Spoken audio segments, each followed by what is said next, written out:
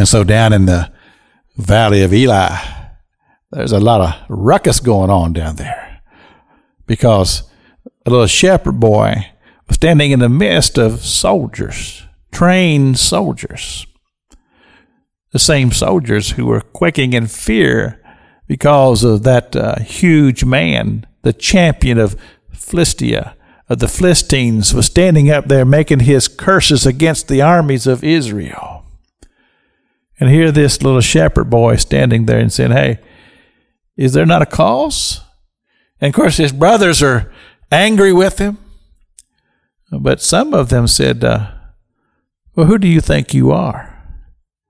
And David made a very profound statement. He said, let no one's heart fail you. I will go fight the giant. And I can just imagine how that struck everybody that was standing around there. This little guy who's not a trained soldier is going to go up there and going to fight this huge man. And they took him to Saul. And they told Saul what he'd said. And Saul, the king, he says, you can't fight that giant. He said, you're just a youth. You're just a kid. But you see, there are those who would appear to be giants who are not. And often, those who would not have the appearance physically are truly people of great spiritual ability. David says to Saul, he says, yes, I will fight that giant. And I believe that David is making this declaration because of two things. One is just simply the fact that he had a great faith in the ability of God to help him.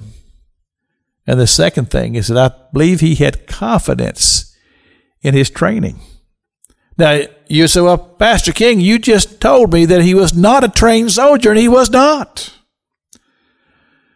But this young man has spent hours and hours and hours and hours just in the presence of God, singing and praising and worshiping the God of Abraham, Isaac, and Jacob. He'd built a strong relationship with God. And he told King Saul, he says, when I was tending the sheep, a lion and a bear came after my sheep and took one of the little lambs, and I went and I fought him, and I took that lamb out of their mouths, and I grabbed him by the beard, and I slew them. He said, the same God that gave me the strength and the ability to kill the lion and the bear will be with me as I go take on the champion of the Philistines. You see, confidence in his spiritual ability and confidence in his training because he spent many hours in the presence of God.